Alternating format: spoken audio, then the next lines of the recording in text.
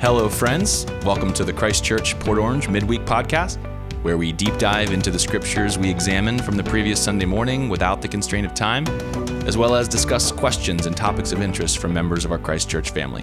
I'm Pastor Jesse Jarvis, your host. Let's dive in. Welcome back, everybody. We're here to continue our conversation from our Binge the Bible series. I'm joined by Bill Mayer. Hey, everybody. Welcome back. We're excited to be with you. We did not have a Sunday sermon this week because it was the fifth Sunday of April, and we had a little play day, fifth Sunday fun day. Had 5 baptisms, making 27 for the month of April, and a bunch more scheduled for May. So it's awesome to see how the Lord is moving in our community, and people are going public with their sometimes long-held faith. Those of historic faith had been baptized in infant baptism, as now being baptized as adults, and people freshly putting their faith in Jesus. So awesome stuff all the way around. We are presently reading through the Old Testament book of Jeremiah in our Reading the Bible in 6 months. And this coming Sunday, May 7th, we'll be talking from Isaiah. And so I wanted to take a little bit of time to respond to some conversations that I've had about people's experience in reading the Bible in 6 months, and then to get to a couple specific questions that were emailed in. So thank you so much for joining us. The main thing that I want to start with I've had several conversations with people who are reading the Bible in 6 months, and they are kind of persevering through the Old Testament and not enjoying it. And so that makes me a little sad because I'm reading it now for the second time in a 6-month interval, and I'm enjoying it more than I did last time, and I can't wait to actually read it again. I think I'm going to slow down my pace because I want to be able to sit in it a little longer and meditate on it without having to move forward. But I'm absolutely loving every bit of it. And so, but I recognize that there are those who are not having the same experience, and so I want to talk a little bit about a negative sentiment about the Old Testament. I think the most common kind of responses that I've been getting that are causing people to not enjoy it is the level of human violence and even God ordaining the destruction of people groups and even judgment against his own people through invasions and war and the prophecy of human suffering. And so if we're not acquainted with the Old Testament and if we're not acquainted with human history, then we kind of come to a 21st century perspective on a kind of post-Christ, not post-Christian, but post-Christ world that is characterized by increasing levels of peace and prosperity. And then we look back into the ancient world with an expectation that that's normal when it actually isn't in the spectrum of human history. And then we also have these categories about God that are formed by the revelation of God through Jesus Christ. And so we think that that's all there is to God. And so with that, we end up with a perception that the God of the Old Testament, as some people like to refer to him, being somehow different than God revealed to us in Christ, and a dichotomy, a false dichotomy between the Old Testament and the New Testament. And so I think that pervades a lot of the underlying presuppositions of people reading the Old Testament, maybe for the first time, or maybe the first time in a long time, or maybe you've never read it in this fashion of going through it kind of in order. And so you're kind of shocked by the anger of God. So we're in Jeremiah right now, and Jeremiah is charged to prophesy to the kingdoms of Israel and Judah that God is angry and they've done wrong, and they continue to harden their hearts and not respond. And so there's just page after page after page of prophesied calamity, and that can be a real struggle. And so there's a despairing tone to Jeremiah. The Old Testament also can just be distant from our experience, and so there's a lot of analogy and word pictures and stuff that's going on that would have had immediate contextual meaning and would have served as a great illustrative function for ancient Near Eastern readers and hearers. But for us, we're going, well, what does that even mean, right? So, in one of the features of Jeremiah that's already emerging for me is how frequently God charges Jeremiah to go do a thing he doesn't understand. And then after he does that thing over a period of time passing, then God shows him the meaning behind the thing that he did, and then uses that as a way to communicate a message to God's people. So for instance, he tells him, go buy a new pair of underwear. and I want you to wear that underwear until it needs to be washed. And then instead of washing it, I want you to stick it in a rock, and I want you to leave it there for weeks. And then I want you to go back and get it. Now tell me, what do you think? You're like, is this in there? Yeah, that's in there. If you haven't got there, you'll find it. What in the world's going on? There's a picture here of worthlessness. And God is like allowing Jeremiah to have this like object lesson with this nasty, unwashed, rotten set of undies to be able to show like, this is what my people is to me, and they need to be cleansed. They need to be cleaned. And they've instead of being cleaned when they could have been, now they're ruined. And so there's this picture. And so this happens again and again. He goes to a potter and look at this lump of clay, and something happened to this lump of clay, and now the potter's having to repurpose it. And he's going, look, I had good purposes and good plans for you, and you're unwilling. And now because of your unwillingness, I'm turning you into something that is of dishonorable use instead of honorable use. And so these illustrations and object lessons pervade through Jeremiah, but they're all bad, and they're all highlighting the hardening of Israel's heart against God and showing the anger and the heartbreak that God is experiencing because of the lack of faithfulness of his people.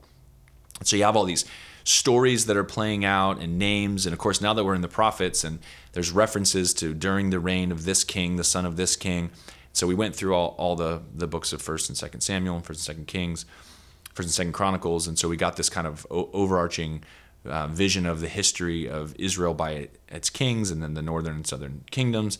Well, now we're going backwards in time through the lens of the prophets and their prophetic career that spanned multiple kings and were different addresses to the northern and southern tribes at different times with overlap between them. And it's not really clear, where was Jeremiah and where was Isaiah and when did they overlap and who was older and to who was what said. And so there's a lot of those things where, because you don't have working knowledge of who all those people were and what all those times were, it can just be confusing. And so we end up reading past sections that set up for us the setting that help to make that clear, but because we don't know the setting, it becomes confusing.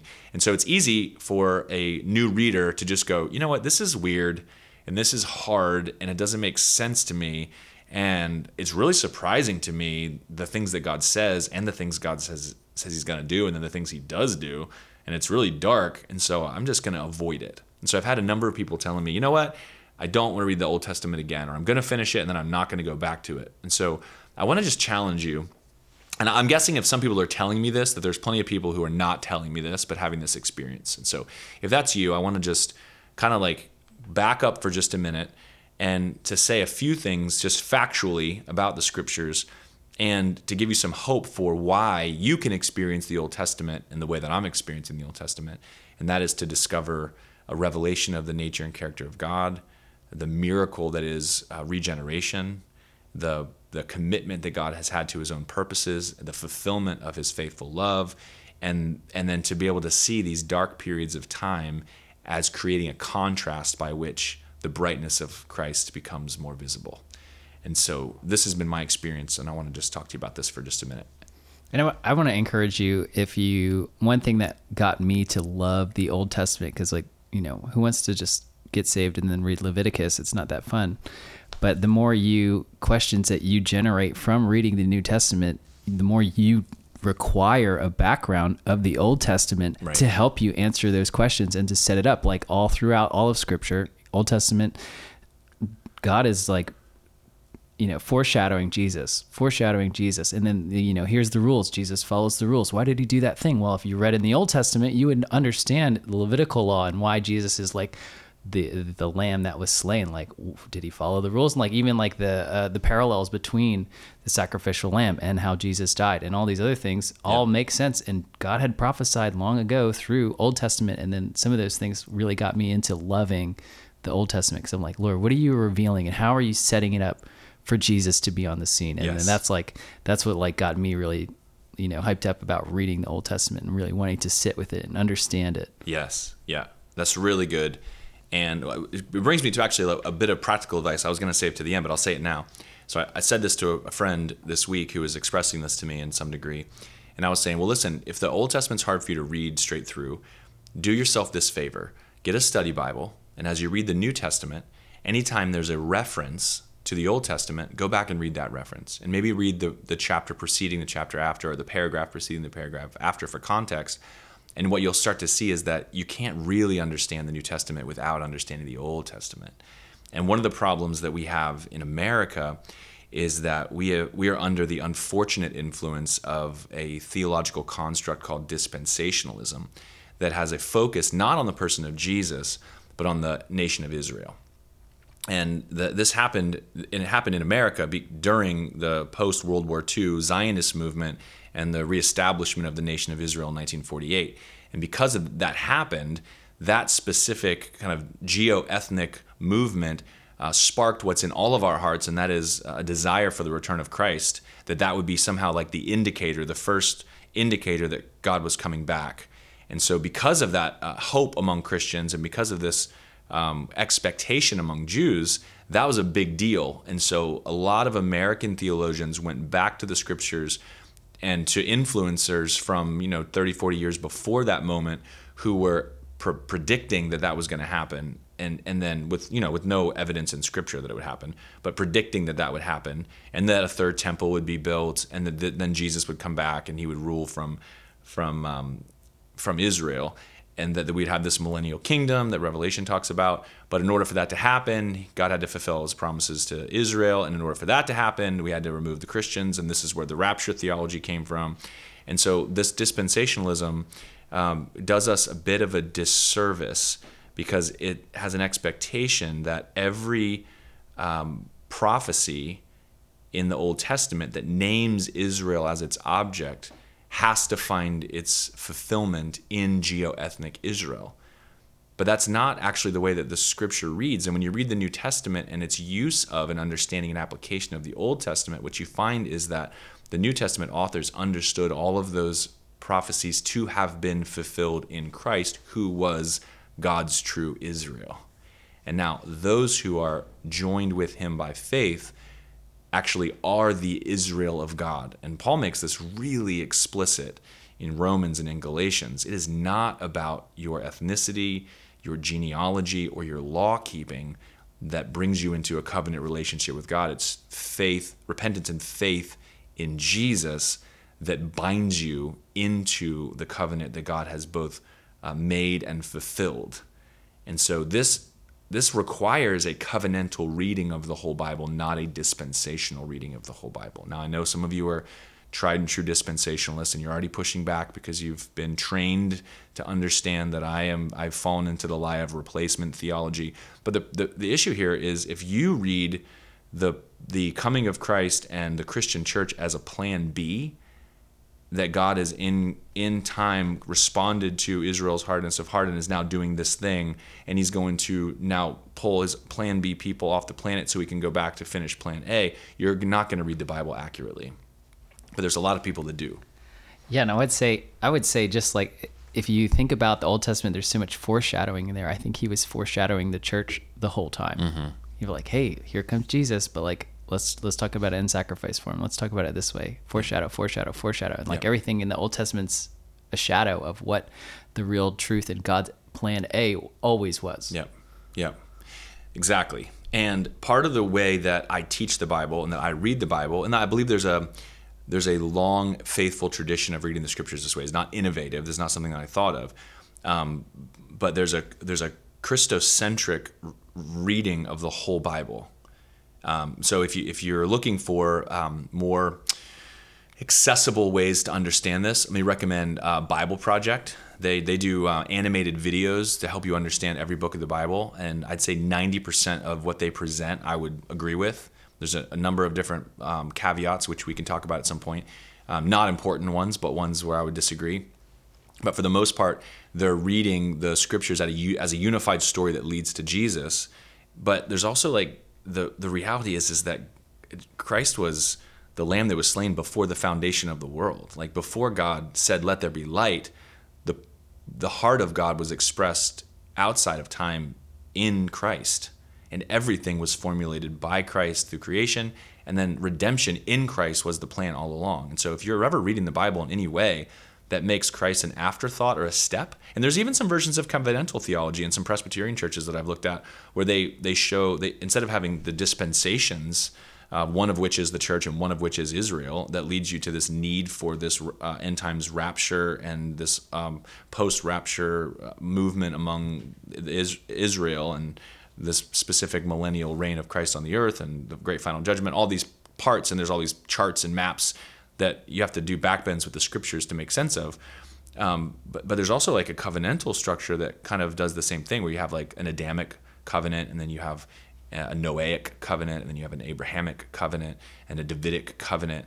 And these covenants somehow are like, they're distinct, interrelated but distinct. And so you're operating under each of these different covenants. And so a lot of the people who believe that will go to a section of scripture and just be like, oh, that was a different covenant. This is different. So now we're under this covenant. That becomes arbitrary. So I'm not saying that that's what we should do when I use the term covenantal. What I'm just saying is, if you see the believer's union with Christ as the central and predominant and unifying theme of the Bible, the Old Testament is going to become way more attractive to you, and it will make way more sense to you. But sometimes it takes reading the Bible 6 or 7 times all the way through before the big picture starts to help you interpret the small parts, and where the small parts lead you to a study that gives you answers that you hold on to that create a big picture, and you end up with every pass providing more and more and more clarity to the point where you start to see things that you never have seen before. So one of the phrases that in this reading, I didn't have this experience during my last reading, but in Jeremiah, the phrase "from the least to the greatest" was used in terms of God's judgment affecting everyone, that there's no one who's going to escape this judgment, that the nation of Israel has gone astray so completely and so fully, and its leaders are so culpable in leading the people of God astray after false gods and idol worship and detestable practices of every kind, that even in God's judgment, the least and the greatest are equally going to suffer. But then in the good news section of Jeremiah, it says that no longer will anyone tell his brother, this is chapter 31, to know the Lord, for they'll all know me. And where's that phrase? And from the least to the greatest. That there's going to be no disparity in the human experience, because intimate knowledge with God is going to be experienced by everyone. And this happens through faith in God's Son, Jesus. It's simple enough for small children to understand and receive. And it is there even for the mighty and the powerful and the intellectual, and it requires humility and dependence from all of us. And this is what true intimate knowledge of God comes from. And so in every single book of the Bible, you're not just getting a progression of the storyline of God's covenant people, Israel. And if you read it that way, you're going to end up getting a skewed version of God. What you're going to recognize is that the prophets are pointing out the fact that the human condition is not a problem that we can fix by our wills. It's not a problem that can be fixed by our obedience. It's not a problem that can be fixed by our faithfulness. Israel is a prototype of humanity, and while they are called to operate as a light to the nations, the rescuers are in need of rescuing.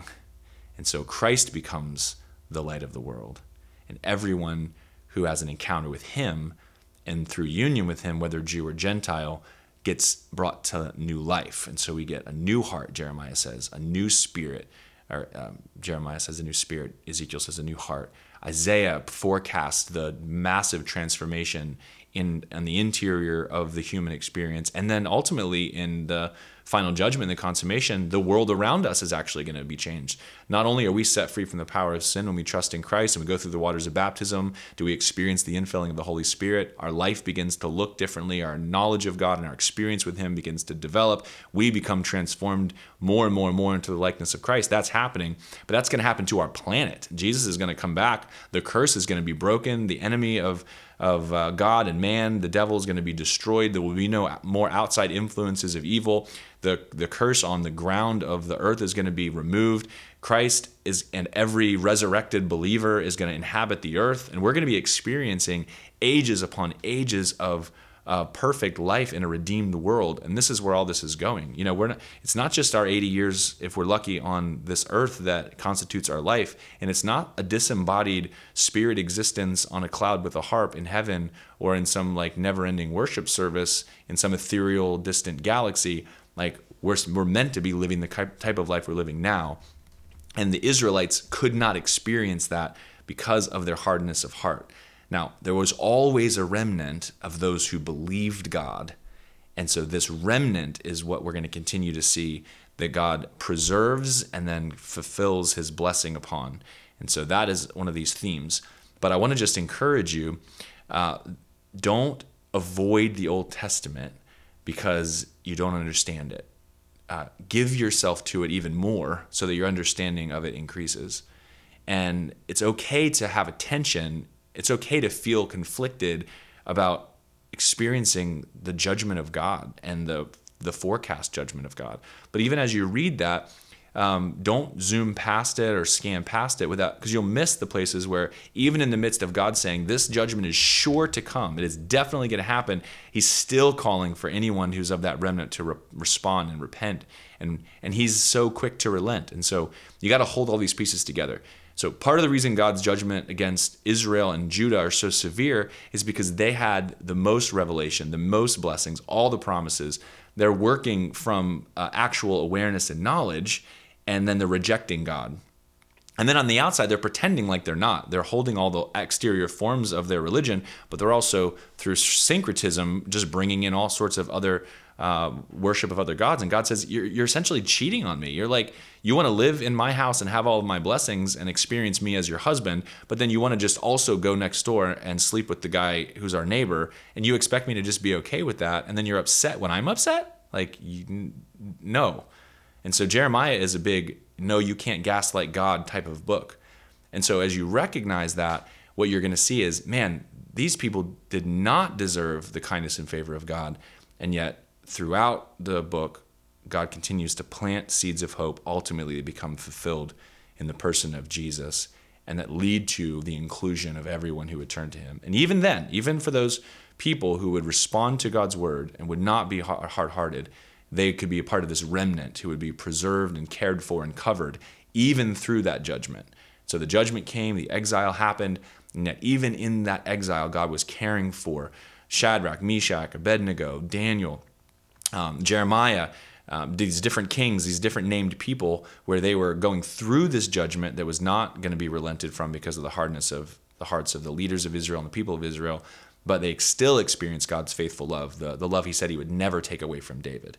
So this Sunday, we're going to get a little picture of that. I also want to point out to you, one of the things that's emerged to me in these last two readings is I used to have this perception that Jesus as a teacher was just super creative and had just said all these things that no one had ever heard before. And that's true. There were some things that Jesus said that had never been said. There are a few of them, but so much of the things that Jesus said in many, many, many of his parables are actually very closely tied to Old Testament prophetic passages. And so we're going to see that this coming Sunday as we have an examination of Isaiah 28 and then Jesus' famous sermon on the soils, the parable of the soils, and then a picture of Isaiah 55, and then some of the comments that Jesus makes in 3 of the Gospels about an invitation to come to him. And so Jesus was very, very, very saturated in the Old Testament. And a lot of the things that he said that you're very familiar with are actually him filling out what was already clearly communicated, from him through the prophets hundreds of years before. So I hope that increases your expectation of the Old Testament and your appetite for the Old Testament. And if you're finding yourself hung up by the violence or the anger, or the despairing nature, or the distant, confusing, the names, all that stuff, that's okay. The more times you take a pass at it, the clearer it will get. And there are bright spots in every single book, even though there's pages and pages of difficult and dark. And so pull out a highlighter and make a highlight. And when you read it again, go, there's the bright spot. And I guarantee you, the more times you do this, the more God will reveal to you, the more your affection for the scriptures will grow, the more your understanding of God's big picture is going to kind of crystallize in your own thinking. The more you understand the smaller parts, the more the big picture is going to come into focus. And the more the big picture comes into focus, the more of the small confusing things will become clear. And so don't give up and don't be despairing, please, I beg of you. And if nothing less, make sure that as you're reading the New Testament, that you recognize how prolific the Old Testament quotes, references, and allusions are. And do yourself a favor when you're meditating on a New Testament text, look specifically for connections to the Old Testament, and then be at least familiar with those.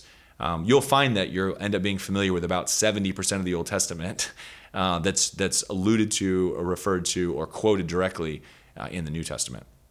So that's my little section 1 spiel. And I also wanted to kind of just forecast a little bit of this coming Sunday. So Lord willing, and the creek don't rise, we're going to be seeing a little bit of this happen in Isaiah. And we'll be finishing Jeremiah this week and continuing to move on. So thank you so much. We are going to create a way in which you can let us know that you are completing the Bible in 6 months, because I want to give you a shout out and show you some love if you started this journey with us and you finished. And so be on the lookout for that. And if you're in the 100+ days of reading and you're a little bit behind, I just want to give you a little go get 'em, Coach Jesse. Don't lose steam. Don't give up. You got this. Block out some hours, catch yourself up, because we're really heading towards the home stretch. And in June we're gonna finish. We're just now entering May, so we're just a few weeks away from finishing the Bible. And so I want to reward those of you who are doing that with us. We'll probably create some kind of QR code on the Sunday on a banner, and you can scan it with your phone, and you can let us know that you're going to finish or when you do finish. So thanks for joining us. All right, let's go directly to some questions. Rebecca has been a constant sender of questions, and I just love the insights and the questions that she's been asking. Most recently, she says, reading at this pace, I'm realizing how much is being written during the Babylonian captivity. Yeah, that's important. Is it true for many of the Old Testament books? I know Daniel also, when we get there, were many of the books written, or at least the account they cover, mainly in those 70 years. So that 70 years is going to be a reference to a specific period of time that God spoke through Jeremiah for how long his people were going to be in captivity. And then she writes in Ezekiel, he is referred to by God as Son of Man. So this was a designation that God gave to Ezekiel as different from God, so distinct from God. So you have the Son of Man was a title, and then we're going to see that title also emerge in Daniel as a picture of a prophetic revelation of, you have this Ancient of Days figure representing God, but then there's also this one like a Son of Man who is mysteriously the same and in the presence of the Ancient of Days. And so this is something that the revelation of God as 3 in 1 starts to emerge in the Old Testament. So God's constantly revealing more and more and more of himself. And there's this enigmatic figure in the visions of Daniel, the Son of Man. And of course, this becomes the designation that Jesus uses for himself. It's somewhat enigmatic because there is a prophetic connection to the Son of Man as that one who is co-equal with God and in the presence of God, and God in human form. But also, this is a title for a man who's separate and distinct from God. And so Son of God is a title that's used to refer to a regal elevation of power. Kind of like the divine right of kings kind of came from this, if you're familiar with European history. But if you're the king, you're chosen by God, and you are God's choice, and you sit as his son under his blessing. And so there's these titles, Son of God, Son of Man, and Jesus uses them, and he calls himself the Son of Man a lot. And so understanding how these work together, and we're going to have another podcast where we're going to talk about this when we get to Ezekiel. But yes, this is a distinct title, Son of Man, and then also Man of God is this is once you've been chosen by God and you're being used by God, Man of God is a title that's applied to Ezekiel as well. Either way, she writes, it is interesting how he is addressed by God. It is, and that's insightful. I'm glad that you noticed that, and I'm excited to get into that. I see you're reading ahead a little bit, so good on you. So let me get to this question about when was the Old Testament written? And there's a lot of disagreement about this, particularly in the realm of higher criticism. So if you don't have a seminary degree, if you didn't go to school, you know that many institutions of higher education consists of people of unusual proclivities and belief systems who are oftentimes adverse to the institutions they claim to be supportive of. And this is true in the secular and in the sacred. And so if you go to major universities, you're going to be instructed by socialists and Marxists and people that hate our country and hate our government and hate our history. And that for the past 50 years, higher education's been seeking to indoctrinate people away from the truth and into radical ideologies that essentially destroy the institutions of our country. So that's exciting. And then, unfortunately, the same is true in the theological studies. And so throughout the kind of 30s, 40s, 50s, there was a movement to kind of like gut the Bible of its meaning and to turn it into basically just literary studies, and people with no faith are kind of responding to this Darwinian evolutionary biological humanism and relativism that wants to basically attack the scriptures and criticize the scriptures to make them essentially meaningless beyond understanding ancient people groups and their use of propaganda and societies. And so the field of text criticism was born. And this is where a lot of fundamentalism, if you're old enough to have been raised in like a fundamentalist Baptist church, which is a lot of where this dispensational theology went home to roost, was in response to this. And so these are people who take the Bible seriously and aren't willing to let it be criticized. And so God said it, that settles it, I believe it. There's a lot of King James Bible only people come out of this kind of thinking, young earth creationism. And so there's this impulse to receive God's word as divinely, not only divinely inspired, but true at every level, and to read it in any other way than linear and literal is anathema. And so maybe you came from a background like that, but that's why it was a response to this text criticism. And in text criticism, their goal would be to read the Bible and to disbelieve its claims about itself. And because of the rationalism and the humanism, they don't believe in any miracles. And so anytime that there's a fulfilled prophecy, that would be a miracle. And so the only way to explain that would be to say, oh, well, that prophecy was written after those events came to be. And so it was a retrofit explanation of those events, not a prophetic utterance about events that had not yet taken place. And so the scriptures have significant detailed prophecy. Particularly, let's take, for instance, the call of God's anointed one, Cyrus, who was going to be the one who was going to set the exiles free and not only permit them, but direct them and finance their return to Israel and the rebuilding of the wall, the rebuilding of the temple. Darius, the Persian and the Mede, like these are names that were spoken through the prophet Isaiah 150 years before they actually happened. And so if you're a text critic, you're going to go, oh, well, that's because that passage of Isaiah wasn't written by Isaiah, and it wasn't written before Cyrus. It was written after Cyrus. And because that happened, now they wrote that into their history as a prophecy that was fulfilled. And so they date these books based on a series of presuppositions that are intellectual, rational, and not expecting divine intervention at all. These are basically just these crazy Jews. They have their own kind of strange customs and ways, and they reinterpreted their story to, self-insure their existence and promote themselves and protect themselves. And this is their propaganda and their justification for land. And so these are all these presuppositions. Of course, you have to read all kinds of textbooks with Greek and Hebrew and history and names you can't pronounce and all kinds of stuff that doesn't make any sense. And you got to get so deep into it that you can't see your hand in your face. And if you don't buy it, then you won't have any interest in pushing through it unless you're called in the ministry or as a professor, and you have to know this stuff so you can take it apart. But anyway, the reason I mention all this is because they constantly are reaching for a very late date of all of the Old Testament. In fact, they'll tell you that all the Old Testament, including Job, was likely written after the 5th century BC.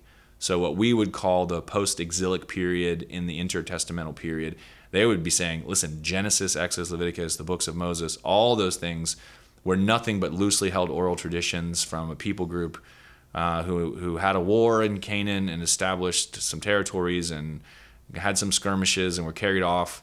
And in order to rouse their people out of exile in Babylon and Assyria, they came up with this fantastical story of their history that led them to believe that this land belonged to them, and that they could return to it, and that God was going to have their back. And that's pretty much all the Old Testament is. And I just can't wait to tell you what they think about the New Testament. Of course, all of that is baloney.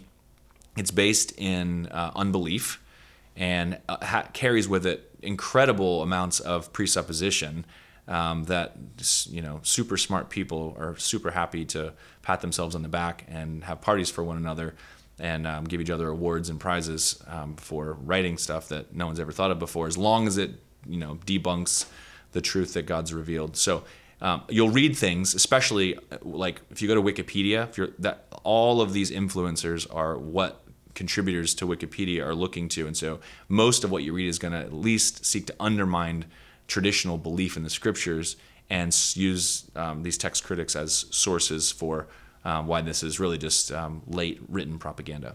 It's funny though, with that argument of like the really late written version of the Old Testament, even if that is true, all of the Old Testament points to Jesus, and Jesus came 400 years later, so it's all still prophetic. It's kind of like self-defeating in a way. It really is. Also, like, the thing about the scriptures to me, and we could debate, and if someone's listening and you're kind of like, if you come from that background and you believe those things to be true, and you don't hold to the kind of fundamentalist presuppositions of the scriptures and don't read it the same way I do, like, I'm happy to go toe to toe with you and talk about it in good humor, of course.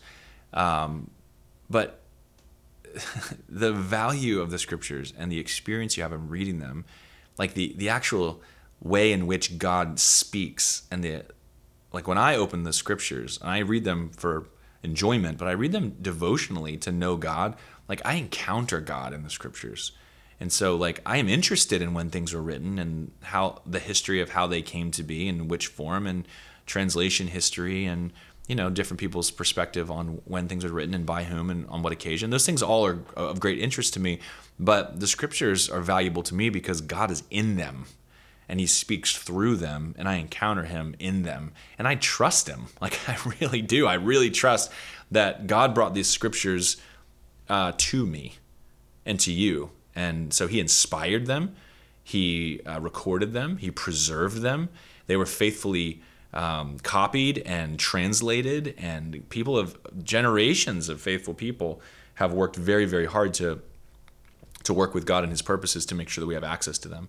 And they're alive. This is not like reading the Iliad or the Odyssey or, any type of old documents which have interest, but they're not alive, and God's not in them, and he is in these scriptures.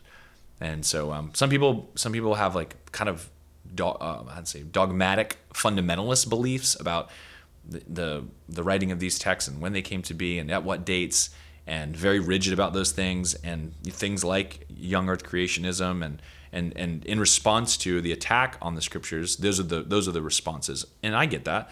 And so I take a little bit more of open, like Bill just said, like I'm a little bit more open-handed with, I'll consider your arguments, but I'll also notice your presuppositions, and I'll point out when I just disagree. So if you think that there's no miracles and therefore there's no fulfilled prophecy, and therefore there can't be Old Testament texts that describe future events, then I disagree with you. So that's an underlying presupposition. Yeah. And it's also interesting because God says like throughout the Old Testament, like I'll do it as a sign and a wonder.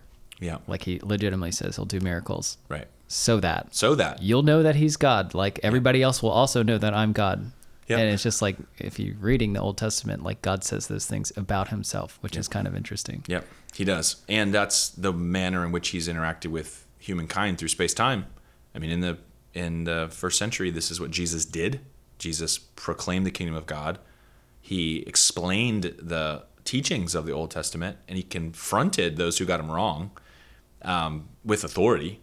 And then he also performed miracles that were signs to justify the words that he spoke. And so here's Jesus doing that. And then, of course, in his own lifetime of ministry, he sends out his apostles and then disciples in the 12 and the 70.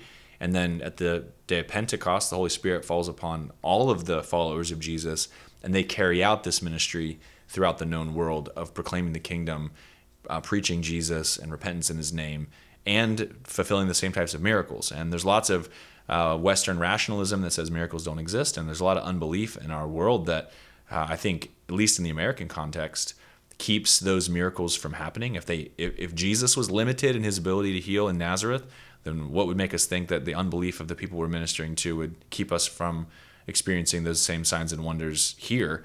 And what did Jesus say again and again and again at the happening, sometimes willingly and sometimes unknowingly? Jesus, had the woman with the issue of blood touch him in a crowd, and he experienced power going out of him. And what did he say to her? Your faith has healed you. And so Jesus is looking for faith, and where there is faith, there's power. And where God is expanding his kingdom, he is happy and willing and eager to attend the preaching of the kingdom with signs and wonders. And so just because that's not happening to you or you haven't experienced, that does not mean that God is not still working that way. In fact, many reports throughout the missional edges of the globe come back with great power and signs and wonders attesting the preaching of Jesus in all sorts of cultures. And I think something to also mention is like that God is a gentleman and he will work with you at your level. And so if something like tongues, we'll say, is offensive to you, God's not going to appear to you in tongues. Right. Like that has to minister to you in that way. So if miracles don't minister to you, God won't show you miracles. Yeah, maybe. Yeah, and I think God is relational at his nature. I mean, we're created in his image, and so what we are is a smaller representation of who he is. He didn't start with nothing. He didn't create us out of thin air. We're in his likeness, and so he wants to know and to be known, and that's always been part of the plan. I mean, a central part of the plan is God's eternal purpose is to dwell with a people whom he has redeemed for himself in a perfect place. And so he's perfecting us, but he wants to know us, to be known by us. And so I'd also just like challenge you a little bit. If you have God in the box of what God can and can't do, or what God will and won't do, just get to know him, understand that you don't know everything about God. You actually never will. But in the meantime, let the scriptures open your categories for who God is, what God's done, what God is like, and then welcome God, the Holy Spirit, to work in your life and be open to him doing things in you that you never thought he would do. Nothing he wants to do is bad. Everything he wants to do, I mean, it's not painless. God's gonna lead us. God's gonna care for us, but he's bringing all of us through even death. And so if our life is meant to be cruciform in the sense that we follow Christ, we take up our cross, we put ourselves to death, we live to him and die to self, and therefore we're empowered by his Spirit to love God and love others and live our lives that way, that's not going to be pain free, but it is going to be pain proof. And so you will persevere and you will endure. And in that journey, you're going to encounter God in new and powerful ways. And so if you all of your experience of God, your profound experience of God happened in the past, you may have derailed. Because God's got good things he wants to do right now, powerful revelations right now, and experiences for you in the future. And so, let's open up our minds a little bit, open up our hands a little bit. That is one of the features you'll find at Bible Project. Those guys are very highly educated. Tim Mackey is just a pretty brilliant student of the scriptures. And he will present both sides oftentimes in his videos of here's the kind of critical reading and here's the kind of fundamentalist understanding. So of Isaiah, if you watch the Isaiah video, for instance, he'll talk about Isaiah and Deutero-Isaiah, so chapters 1 to 39 and then 40 to 66. Critical scholars would say, Isaiah wrote chapters 1 to 39 and then he died, and then his followers ended up writing in the Isaiah tradition the second half of what theologians call Deutero or second Isaiah. And so he presents that some people believe that. He doesn't actually say whether he does or not. And then he says other people would read Isaiah as a whole. Maybe Isaiah wrote part of this in his early life and part of this in his later life. But there's some hang-ups in there, the things that are said, the phraseology of things that critical scholars would say, this is clearly has to have been after Isaiah lived and died. And so this is where they get this idea. If that's true, Jesus did not know that because he quotes both sides of Isaiah and calls it Isaiah and not Deutero-Isaiah or in the tradition of Isaiah or the disciples of Isaiah. So that's kind of where I land. But anyway, that's a great question, insightful. That may have been deeper than the question you were asking, Rebecca. But yes, a lot of the prophets were written during the exilic and then post-exilic period of time. And so that 5th century BC, there's a lot going on. And then we end up with the return of the exiles to Jerusalem, Ezra, Nehemiah, the rebuilding of the temple, the wall, and then the awaiting expectation in the intertestamental period, about 400 years, where a lot of stuff does happen.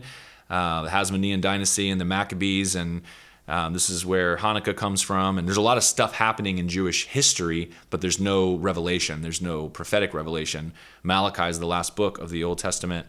We told you 1st and 2nd Chronicles was the last book in the original compiled version that's retelling the history and holding the people of God in expectation of a returning Davidic king and God's faithfulness, his faithful love to David. But Malachi is the last prophet. And of course, he's prophesying that he's going to send one to prepare the way for him, who of course Jesus says is John the Baptist. And then he himself is going to appear, and that's in the person of Jesus. And so the messianic expectation begins in the 400-year period of silence. The intertestamental period has no scripture, although there's lots of writings and literature that we should be familiar with.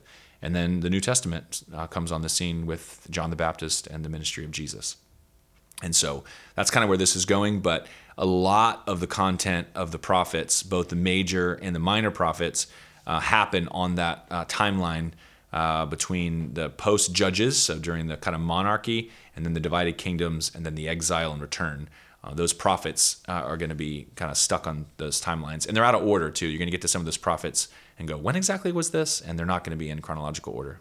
Something that helped me was reading. I followed a chronological Bible reading plan. You get one on like Blue Letter Bible. Yep.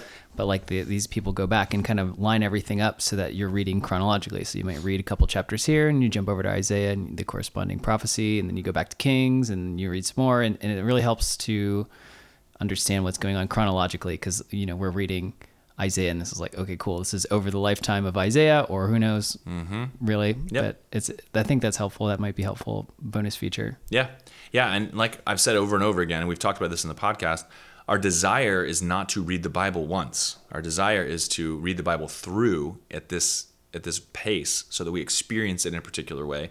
And then as students of God's Word, to spend the rest of our lives constantly engaging with the Scriptures. And so some of that's going to be hard work. Some of it's going to just be soul satisfying. Some of it's going to become very familiar. And so we'll even be facing down, the familiarity obstacle, which is I've read this so many times. I've heard this so many times. Its meaning is not piercing my heart, And so getting a chronological Bible, mixing it up, changing translations, even like paraphrase translations like the Message or the Passion Translation, they make you think about how these words are being what the meaning behind these words are, and maybe provoking your thinking. Doesn't mean you'll agree necessarily or that it'll speak to you, but it'll get you outside of that familiarity. And so we hope that this challenge really begins your journey in God's Word and doesn't make you feel like now that you've done it, you've checked that list.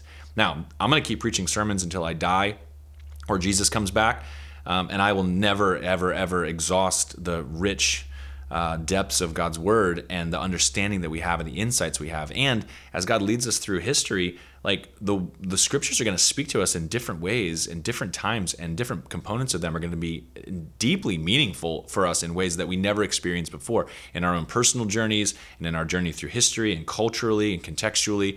And so like we want to just become saturated in God's Word so that it's there, its truth is in our hearts, and God's Spirit can bring it to life, and it can minister to us, and we can know God deeper and deeper and deeper and deeper. And so we're just getting started, and I'm excited. I'm excited about it, and I hope that you continue to experience that same desire and impulse to know God better through this reading journey. All right, one more question, and it's a long one, and I'm going to read it and kind of comment through it. So our friend Al has sent in his 4-paragraph letter with a couple questions interspersed, but another insightful reader, and I'm super grateful for you engaging with the podcast. But here's what Alan writes. Once again, reading the Bible cover to cover has proven to be quite enlightening. I'm so glad to hear that. While reading the books of the prophets, I was taken by the similarity of the themes that run through almost all the prophetic scriptures. The accusations of Israel, Judah's rebellious nature, how seemingly easily they worshipped idols and false gods, the judgment punishments issued by God, and the message of hope regarding the coming Messianic King and unified glorious kingdom of God that awaited those who repented and returned to the Lord. That is a fantastic summation of the prophets. Obviously not weighted in terms of word count to each of these sections, but this is the message of the prophets. You nailed it, Alan, so thank you. He writes, understanding that most of these books covered many years, decades, from one prophet to another, as well as within a given book, it's fascinating that the people of the times would ignore the warnings of the prophets time and time again. And this is true, and this is part of that hardness of heart and disbelief that we see as a theme. And then he just asks why. And was it because of the false prophets of the time? Yes, in Jeremiah, you're definitely going to see that. There are false prophets. And even God saying he's going to test his people by allowing or even sending false prophets to say the opposite of what God had previously said. And so, yes, there's always a massive influence from within and a massive influence from without. He says, why were they so easily swayed to idols and false gods? how was one of the weakest prophets, Jonah, believed by the Ninevites with such a half-hearted warning? In 40 days, Nineveh will be demolished. So this is Jonah 3:4. Alan obviously reading ahead. The other prophets were so detailed and compelling in their accusations and warnings, yet they were not taken seriously. So part of the answer to that is fear. So, we live, again, in this rationalistic, humanistic environment. We fear different things, but human nature has always been one to fear and to turn to anything that would absolve us of whatever it is that we fear. And so one of the ways that fear operated for ancient Israel was that they had foreign countries on every side, and they were under threat of attack constantly. And one of the ways that they would mitigate that would be through alliances. And the only way to have alliances would be to adopt the spiritual practices of that same nation. And so there were intermarriages, and then there was the bringing in of false gods.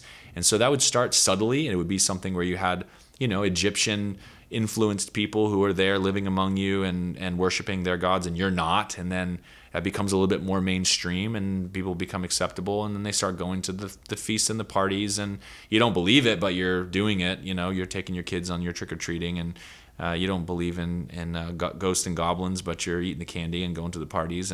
But before long, because our hearts are in search of meaning, purpose, value, security, and because we're religious by nature, our hearts move away from faithfulness to the living God and to respond to those things that motivate us by fear. And God's always motivating us by love. You'll notice this even in the tone of the Old Testament. God's warnings are not coming to his people as going, if I'm going to destroy you if you don't, be afraid of me and not them. I mean, he does say things like that, but he's showing it is my faithful love towards you that's actually causing me to be angry. And anybody that says that God is not angry has not read the Bible, because you can't love somebody and not feel anger when they reject you, or when they disbelieve you, or when they rebel against you. Anger is evidence that love is genuine. And so the love of God is always what has motivated the faithfulness to God, but fear is more powerful. Greed is more powerful. To an unregenerate heart, you are susceptible to fear and greed. Bill and I were just having a pre-podcast conversation about free market economies and capitalism and the role of greed and fear, and it's still just as powerful today. We're we're more rationalistic, we're less superstitious as a people than our biblical counterparts, but we're just as given to motivated by fear. And I think we saw that in COVID. I mean, we look at COVID, here's this unknown disease caused by a virus of unknown origins at the time. And I think our reactions, our fearful reactions, did far more damage than the actual disease itself. And I think governments took advantage of the fear of people and had a power grab, the likes of which we've never seen in a generation or two. And so fear is powerful. And when we're afraid, we hand over our freedom to other powers who we hope will save us. And for us, that's expert class and governmental officials. But for our ancient Near Eastern counterparts, that was false gods. And so I think humans, apart from a life-giving relationship with Jesus, are just as susceptible to the motivations of fear and greed and promises of fertility and blessing and prosperity. And it's just part of the brokenness of the human condition. Alan continues, my next question may sound rather odd, but here it goes. Did the prophets really word for word, in quotes, what God had conveyed to them, or did they embellish sometimes? My inclination is to believe that they did relay what God told them word for word, as the message from God to each prophet is very close to identical. In any event, I'm curious as to your take on this question. Okay, that's a good question. It's a great question.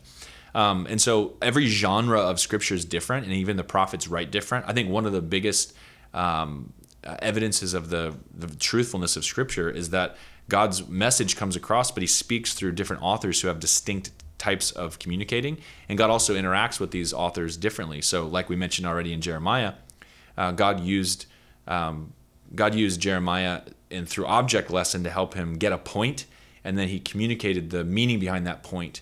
And so that this would have been a combination of a retelling of an experience, the carrying out of that experience, the understanding of the meaning of that experience, and then his proclamation. You'll also notice that the Old Testament prophets, they run in chunks. And so you can kind of take these apart.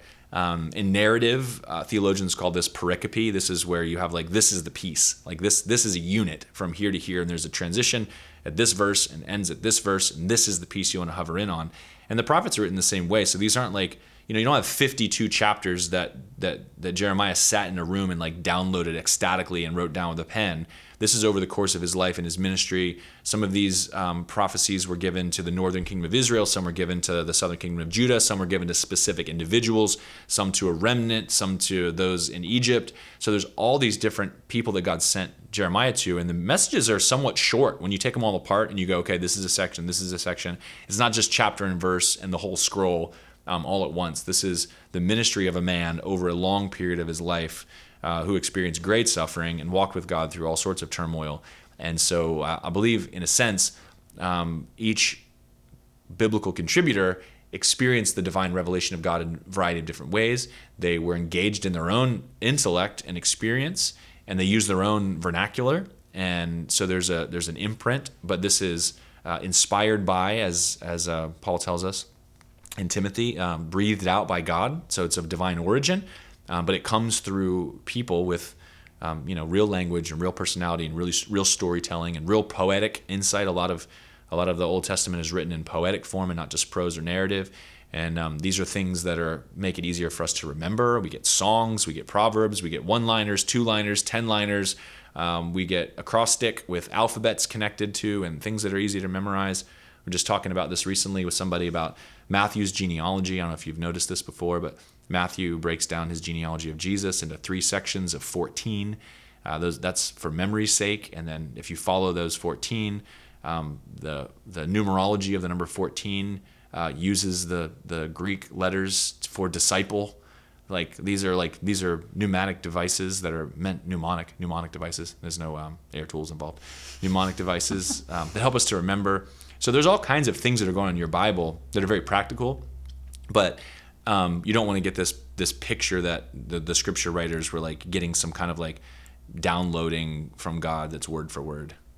Yeah, I would say are we in Jeremiah? We're not in Jeremiah 36 yet, but in Jeremiah 36, God says, all right, write down everything that I told you. Yep. And then, then that gets all burned by the king and he's like, write it again. Yep. And you're like thinking about, okay, cool. What actually just happened? Like that was the book of Jeremiah torched and then write it again. And so you're thinking like is everything word for it? I don't know. I think God's able to do that. Sure.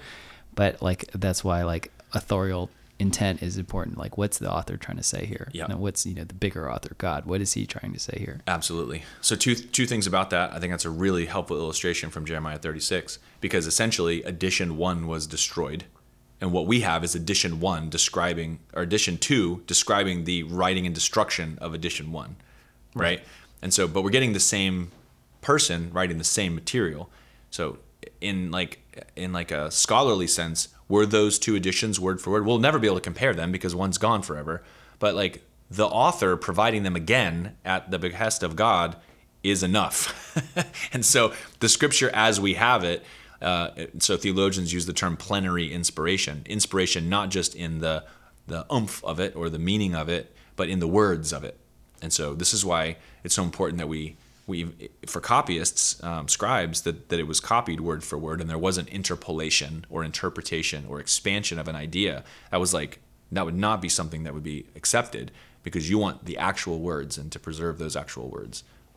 And like something that just kind of came to my mind is like, why would God ask Jeremiah to do that if he wouldn't empower him with the grace to write something inspired by God? Yep. So something to think about. Absolutely. And like you said, God's able.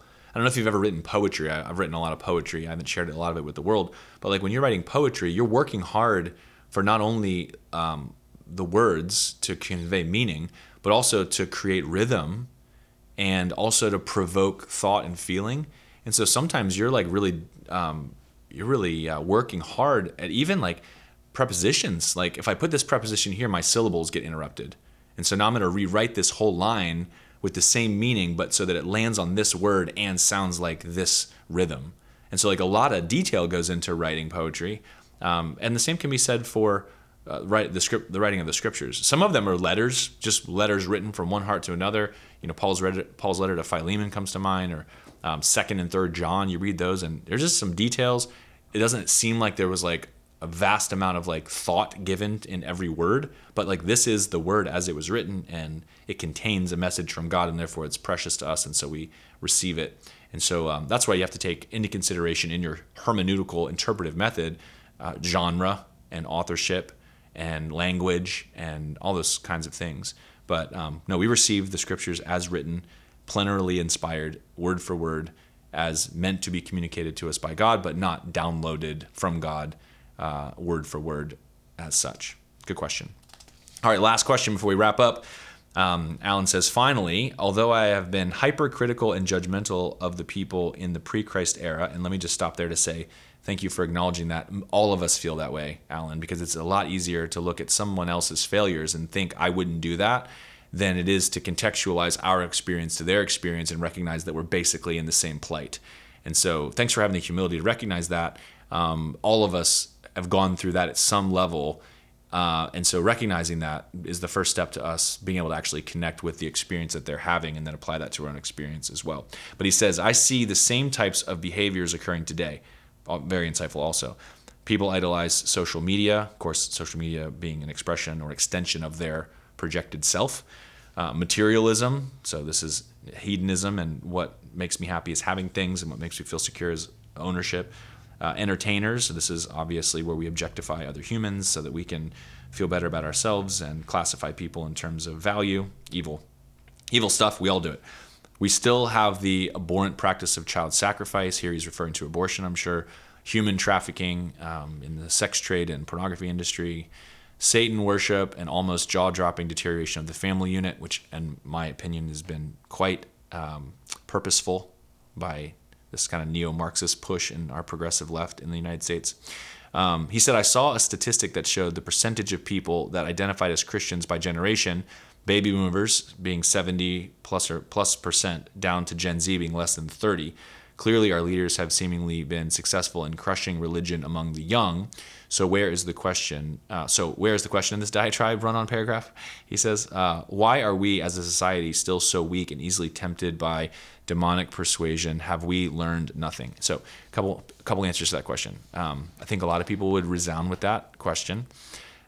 Here's my answer. This is just me off the cuff, Pastor Jesse speaking. Number one, the scriptures have been from the very beginning very specific about the role of parenting and intergenerational faith. And the American gospel has been so individualized and has been packaged for self-centeredness in a way that I feel and fear that multiple generations of quote-unquote Christian or Christian valued people have not cared for their children in training them so that they have an actual faith that comes from experience, and instead, quote-unquote Christian people, and I say quote-unquote because I don't know the veracity of the faith of people who have actually lived this way, have expected the church to indoctrinate their children and then have been aghast when their children don't believe the same things that they have believed. And so number one, I think, is a major parenting fail. And second, and I think that comes from a very self-centered, and as a baby boomer, Alan, you probably have experienced this. I mean, these are the generational transitions that have taken place. The baby boomers are sometimes called the me generation. I'm not saying that you are self-centered or selfish, but as a generation, there was a major focus on that generation and not their children. So a lot of people raised by baby boomers were just ignored, categorically ignored. This is not going to position you for a faith relationship with the God who your parents claim to serve. So that's part of it, parenting. I think the second part of it is just straight hypocrisy. And so there's just been a generation of people who have preached one thing and lived an entire other way. And so this younger generation especially, we were talking about this last night at our men's meeting, this younger generation is a lie detector generation. They can sniff out insincerity and hypocrisy in 10 seconds. And so I do believe that Gen Z is deeply in search of truth, meaning, hope, and purpose. And I think that there's great reason for us to have an expectation of a great harvest of souls among Gen Z, but they're not going to be looking for it in the form that the baby boomer generation expounds Christian religion, which is typically kind of Christian nationalism, and I would say disengaged Christian nationalism. So God loves America and Israel. Go to church on Sundays when you can, be a good person, and these are the things that matter.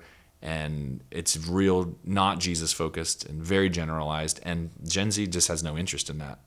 And so I think that's a big part of it. We also do have not only an influential world of political and social, cultural leaders who are actually more influential in our young people than the people who should be, civic leaders, religious leaders, and parents. And so, yeah, a lot of Gen Zers were raised by the television. And so they have underlying presuppositions. And so on the one hand, they are truth sniffers. And so they are turning down network news in vast numbers, and the ratings are showing that. But they also, a lot of them don't recognize that they're carrying around presuppositions that were implanted in them by those same influences. And so there's going to be a great inner conflict that's going to happen as the gospel in a way that connects with Gen Z reaches them in their own hearts to go, not only was I duped by people that I don't trust, I actually believe a whole bunch of stuff that's not true. And so I got to deal with the inside. Now, here's the good news. The good news about Jesus when preached is miraculous to bring lost children home and to bring dead things to life. I mean, that's the essence of the gospel of Jesus. It is mystical, it is spiritual, it is powerful. And so it doesn't matter what our obstacles are, it doesn't matter who our enemy is. When we engage in reality with who God has called us to be and to do what God has called us to do, He is going to bring about those results. And so I am very hopeful for this generation being probably the most ripe for the next type of awakening that history so desperately needs. And so I think we're like right there on the cusp of that. And so we don't have an enemy that can hold us back. People use this argument with me sometimes, and I think it's laughable when people talk about Christians are going to be outpopulated by Muslims because Muslims are having 7, 8, 9 children, and Christians are now having 1.9 children. And so it's only a matter of 2 generations before Christians are the minority and Muslims are the majority, and Sharia law and all this stuff. And I the whole time I'm hearing this, I'm thinking, Christians aren't born, they're born again. God can make Christians out of 9 Muslim children. And this is not how this works, And so here's what we're called to. No matter what generation we're born into, no matter what errors we've fallen into, what other presuppositions are in our own hearts, we lean into our relationship with the Lord. We make Jesus the center of everything. It's not about us. And then we live lives, compelling lives of faith, loving people where they're at in their journey. And I think this is the type of religion that Gen Z is going to find very attractive. It's not flashy. It's not about personality. It's not about show business. It's about genuine people being open, being vulnerable, being honest, and being sincerely dedicated to knowing God, being known by Him, and creating a community of people where everybody is welcome. And so that's what we're trying to build. At Christ Church, we are really trying to be that type of environment. We're trying to just be real. It's a little raw. It's not necessarily fancy or the best polished version of what's out there. We're not trying to compete with other churches or other influences or increase our followership. We're just trying to know and follow Jesus, and to do that together, and to do that in a way that we're accepting of one another, supportive of one another, and moving towards the center where Jesus is, being transformed in our lives. This is happening through our time in His Word, and through our community and conversations, and through prayer, and through service to other people, whether that's through our ministry partners or even just in our neighborhoods or places of work. However it's happening, but it's really happening.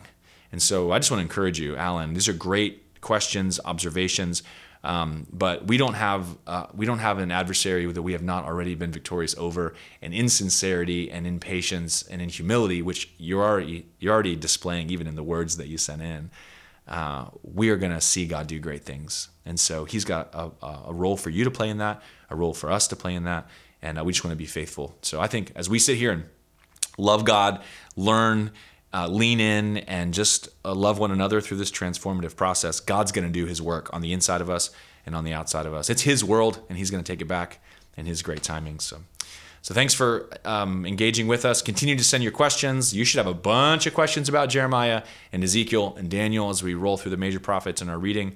And again, we look forward to hearing from you. If you're on track or close to on track with your Bible reading, if you're planning to finish with us, we'd love to know that you're doing that. So shoot us an email, Jesse@joinwithjesus, and we look forward to hearing from you. God bless you guys. Have a great week. Look forward to coming to you next week. We hope you enjoyed this week's deep dive into the Scriptures. Our goal is to help you know Jesus better so that you can implement your identity in Christ, engage in your unique purpose and calling, and create community around your relationship with Jesus. For more content like this and opportunities to connect with us in person, Find us online at joinwithjesus.org.